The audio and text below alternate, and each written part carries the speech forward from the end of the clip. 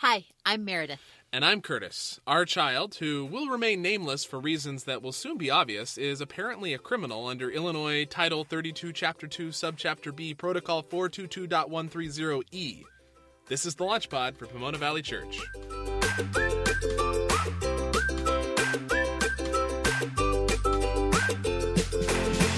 Thanks for joining us once again on the Launch Pod.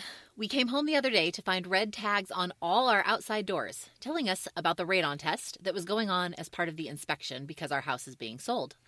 They threatened us with all manners of prosecution and civil penalties if we so much as opened a window. Not that we would. It's freezing outside. And then the next morning, as I was getting out of bed, I heard a, "What's this, Daddy?" and came out to the living room to find one of our boys pressing every available button on the radon detector box. "It beeped," he said. So he may be going to jail soon. We don't know. I'm not actually clear about the purpose of a radon test. Yeah, from the 30 seconds or so of Googling I did, it seems like it's a radioactive gas that seeps up from decaying rock through the foundation of the house. That sounds bad. Or something. All I know is that we are not supposed to run the bathroom fans until the test is done. All right, well, moving on. Last time on the Launch Pod, we talked about the quality of the internal community at Pomona Valley Church, how we want to cultivate the one another's, and how they might be fleshed out in our life together. In this episode, we want to turn our attention toward the outside. How do we hope Pomona Valley Church will relate to the broader community around us? We have said we want to equip people to joyfully and sustainably live the one another's, neighbor well, and do justice. And today we want to talk about those last two pieces. What does it mean to neighbor well and do justice?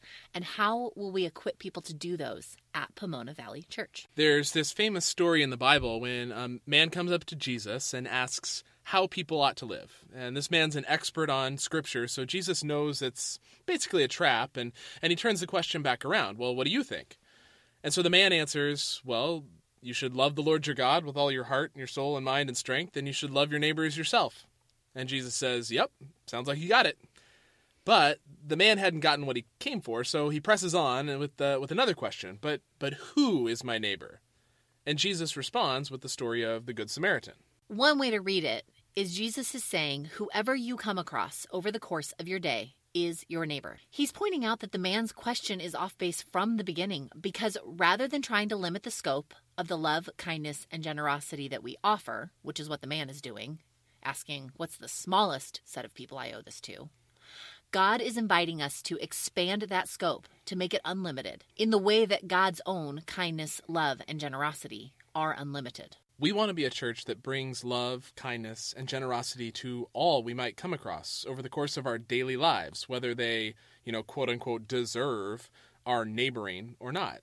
However well we do at living the one another's, like we talked about last time, however good the community that we build together, if we walk out the doors and drive like a jerk, tip poorly, disrespect the humanity of our coworkers or employees, make money by cheating people, something isn't quite right.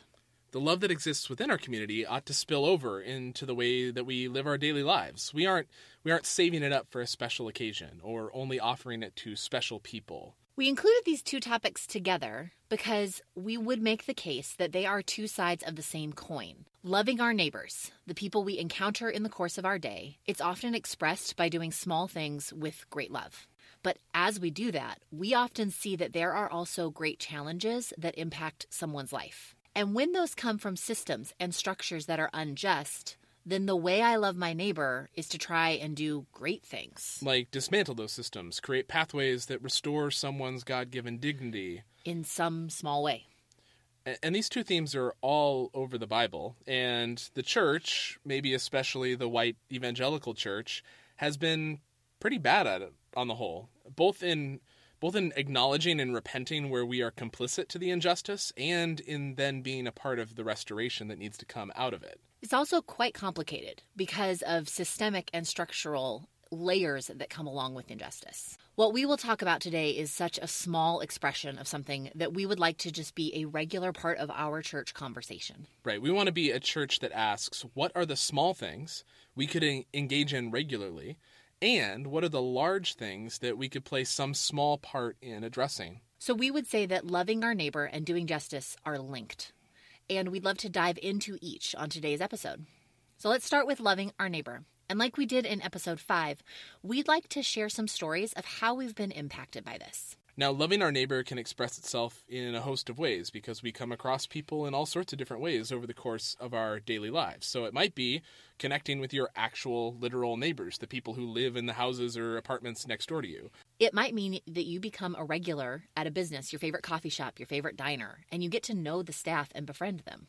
It might be how you go about doing your work, the way you interact with the customers or employees or bosses. And it's going to mean that you look at your family and you see that those people are your neighbors too. Maybe the broadest category, it might just be the incidental interactions, the people you just run into over the course of your day. Whatever the context, we would say that there are shared themes to being a good neighbor. The first one is noticing. Loving our neighbors often starts with noticing them. Our next door neighbor, we don't actually know by name, and I don't believe that they know our names, which is kind of odd only because we have a pretty decent connection to our neighborhood. But we have pretty different schedules, and we just really haven't connected with them quite as much. Our next door neighbor also has something magical, a snowblower. We don't. So one morning we heard him clearing his driveway, and the sound got louder and louder, and we realized that he was right outside our bedroom window. And he just kept going, and he cleared our sidewalk. In a way, he noticed us. This was one of the storms that dumped this huge amount of snow and would have been a bear to shovel. Sometimes we just need to ask, am I really seeing people? And when we see people, it often leads to something else, to listening. As we go about our lives, we love our neighbor by being sincerely curious about them and really listening to them, listening to their stories, and in time, with trust that develops, their struggles. And that helps us know how we could neighbor, how we could bless them in the midst of that life that we hear about. A couple months back, I met my friend Marianne at one of our favorite restaurants, and it happens to have famously cute mugs. Is it one of our favorite restaurants? It's one of mine. Okay. There is a glut of breakfast places in the Midwest, or at least in the Chicago suburbs. You can throw a rock and hit a pancake house. Yes. But I like this one. Okay. And they have cute mugs. And we were checking out, and I realized that they had the cute mug in pink. It made me really happy. And I just blurted out, that's the mug I need whenever we move, because it's like a perfect little symbol of a lot of things that are good here. It represents meals at this place with people I love. Pancakes. And pancakes. So fast forward, and one day I find the mug at my desk, and there's a card, and she has written really kind words to me. She just listened to that offhand comment. And listening well to people is not only a gift in itself, it offers us ideas for how to better love that person, be a good neighbor, moving forward. The other part of listening, of course, is to God. It's asking God if there is something that God would have you do to serve or bless someone else, and being open to where God leads. And sometimes it's going to be small, sometimes it's going to be something bigger. Yep. It's not always something as small as the mug, although that was a great example of putting listening into action. This idea of listening reminded us of a time when we first got out of grad school, and we were in our first jobs together at a church in California, and we were getting to know our team. And one of our now best friends, Allie, was sharing with the group about something she was about to be praying for and wanted us to pray with her. She said that an opportunity had come up where she might join a team to travel to Russia. And immediately the whole rest of the group who knew her had this audible response of going, oh. And then she went on to explain who else would be on the team. And as she named these people, you could watch the rest of the group emotionally react in a really positive way to the other people that would be part of this trip.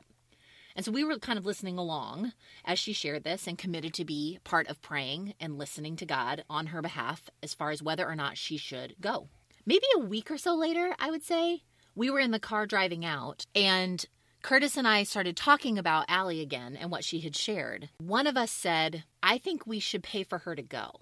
And the other person said, I was thinking the exact same thing. We don't have a lot of moments where we just have an unanimous, quick sense that God is asking us to do something, but we do want to pay attention when they come. And so we met up with Allie and said, we believe in what God is doing in your story with this trip.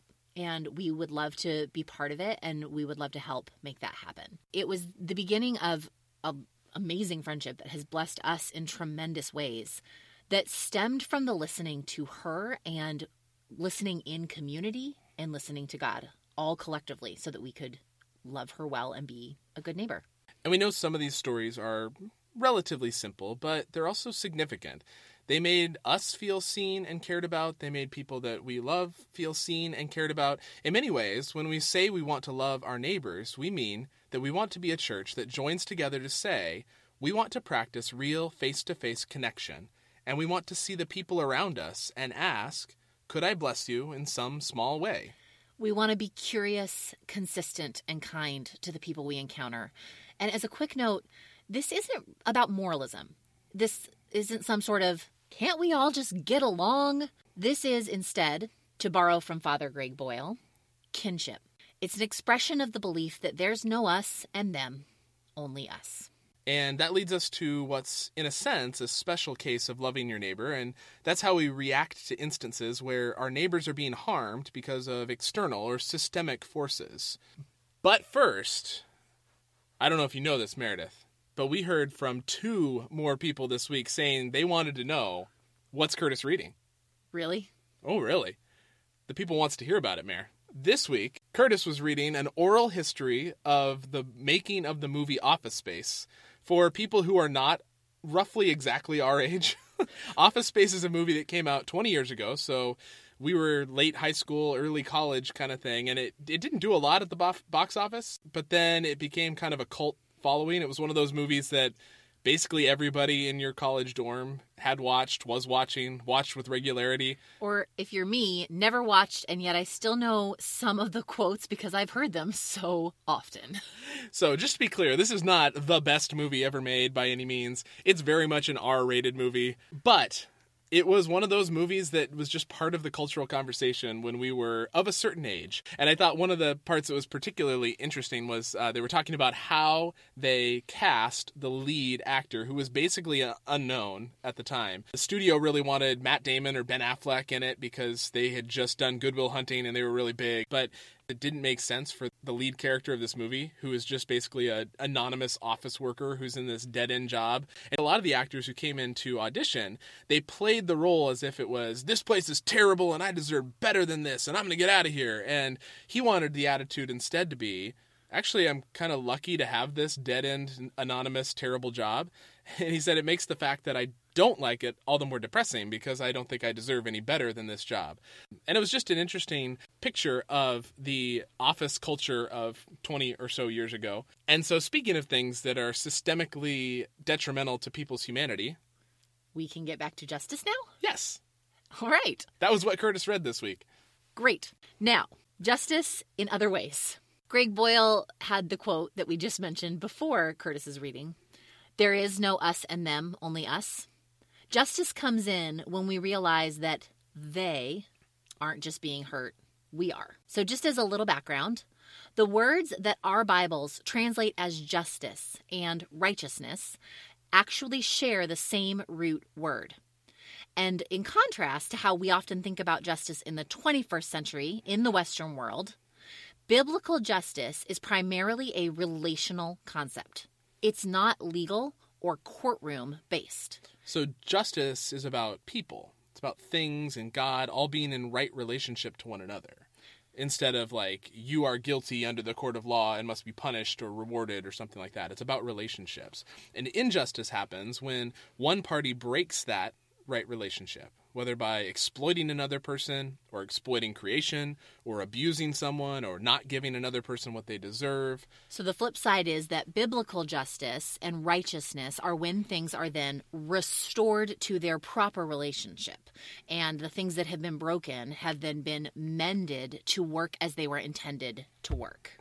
And I think that this process of doing that is very similar to how we were talking about neighboring. It requires us to notice and to listen. Exactly. We were trying to think of a story that we could share from our own lives. And one of the things that was tricky is that your awareness of injustice, I think, sometimes grows upon you almost like the sun rising. All of a sudden, you see everything differently, but you're not totally sure if there was a moment that changed your perspective. Nevertheless, we did have a season early on in our ministry time where we were serving at a church that had a partnership with a neighborhood in Los Angeles through a ministry called the Dream Center. And if you're familiar with the LA area, you might know the Dream Center. They are the nonprofit arm of Angelus Temple, which is a church down in Echo Park. And one of the things the Dream Center does is a Saturday program called Adopt-A-Block. Various teams head out into a variety of neighborhoods around LA to connect with the people who live there and to build relationships with them. The strategy is to be in the same neighborhoods every single week consistently. And then through those relationships, to notice who's in the community and to listen to them so that the whole city can be blessed. We began to be partnered in a neighborhood called Pueblos del Rio, which is in the south central part of Los Angeles, and it is a public housing community, one of the larger ones in LA, with about 10,000 residents. And our main facilitator for that relationship, our guide from the Dream Center, was a guy named Alfred, and he was a huge gift to us because one of our very first weeks bringing our youth group kids from the suburbs down into the neighborhood, he said, "Oh, I'm so glad you're here." And it wasn't because we were going to be so helpful and we were going to do so much. He said, "I love suburban kids." And I thought, oh, well, that's a relief because our suburban kids can bring some suburban temperaments. They're very suburban. And he said, "I love suburban kids because when I grew up, I didn't have a lot of support and I didn't have a lot of money. And I felt alone and I had a hard time. And now I think, oh my goodness, these kids have everything. And there is so much available to them. They have so much money. And they still feel like I felt. That must be so hard." And his compassion for that way of living was so sincere. And it cued us early on to the fact that Alfred saw this relationship not as one where the suburban, largely white group of youth group kids would have to be managed while they tried to help or save the neighborhood. He saw reciprocity, that he knew he had something to offer and something to bless us with, which we were incredibly grateful for. So we spent at least one weekend a month Usually going down, usually two, and we got to know the neighborhood relatively well. And that was one of the great things about the program, is that there was a consistency of going to the same place, seeing the same faces, meeting the same people over and over again. And it really allowed you to start noticing and listening. And so we really tried to do that, and we tried to encourage the kids to do that as well, that they would get to know the people who lived in this community that was very different than where they lived. Yeah. Because it's one thing to imagine that this is a way to do community service in some abstract sense. It's a totally different thing when you begin to get to know Miss Helen and realize that she loves nail polishes and pedicures and that you can bring along your favorite shade and do your toes together out on the lawn. It's a totally different thing when you realize that you get to know Doña Cristina, who lives on the corner, and that she will always offer you a restroom if you happen to need it because you're out for the day. Now, one of the ways that public housing is unjust is that it is less conducive to community formation. The National Institute of Health actually has a research paper that walks through the social implications of experiencing poverty even if a person has their basic physical needs technically met. And as we listen to the people in the Pueblos del Rio neighborhood talk about their desire for more connection and more celebration in their lives and in their community, they said that they'd love to have a Memorial Day cookout. Memorial Day was coming up, and we were in a position to help facilitate that because our church had a bunch of large grills and a big old trailer that we could use to transport them down to the neighborhood. And we had some budget for buying food. And so the wonderful thing about it was that this was their idea and their dream to put on for their neighborhood. But we showed up with these few pieces that we were able to help with and basically faded into the background of their community party. We cooked, we were able to bring the ingredients and such, but it was our friends that live in the neighborhood who invited their friends, who made sure people knew to come out. They were the ones who drove what the menu should be. And on Memorial Day, we actually made the mistake of not bringing enough onions and cilantro for the carne asada. So for Labor Day, we fixed that. Yes, and brought a whole lot more, which even that was a point where we listened to what the neighborhood was saying. Ultimately, what was wonderful about that season for us was that the residents of that community welcomed us with so much grace and gave us the chance to build real friendships together so that we could be a small piece of blessing their neighborhood. And as we look forward to Pomona Valley Church, we want to cultivate our ability to notice and to be curious and to listen about the issues of injustice around us. And that will elicit a variety of responses. It might be supporting frontline nonprofits. It might be using our voting power or engaging with our local government about more just policies. It might mean that we continue to learn to question and dismantle our own privilege, or we put ourselves proximate with people who are marginalized. But we want to consistently be growing this way individually, and then sometimes we'll respond collectively and communally to some issue that comes up as we listen and notice the community around us. That's a response that we will be discerning together once we get going. It's one of the things that we're especially excited to create once we get started. That's where we're going to wrap up for now, knowing that a lot more can be unpacked on these topics. We will be back next time with an episode that unpacks and goes deeper into our 5 values, the characteristics we hope will mark our way of being as a church. Also, if you haven't checked out the Rhythm of Life tool that we put out this week, it's on Meredith's blog, meredithannmiller.com. And the episode before this one walks through how to use it. And that tool is also built around the values that we'll be unpacking next time. As always, we'd be grateful if you shared this podcast with someone who might be interested in exploring this kind of church, wherever they live. And if you haven't yet rated and reviewed the podcast, we really appreciate you doing so because it helps other people find it more easily. So you can find show notes on today's episode and that Rhythm of Life tool on Meredith's blog, like I said. And you can always reach out to us as well at PomonaValleyChurch@gmail.com. We really would love to hear from you. Until next time, we love you all. Bye. Bye.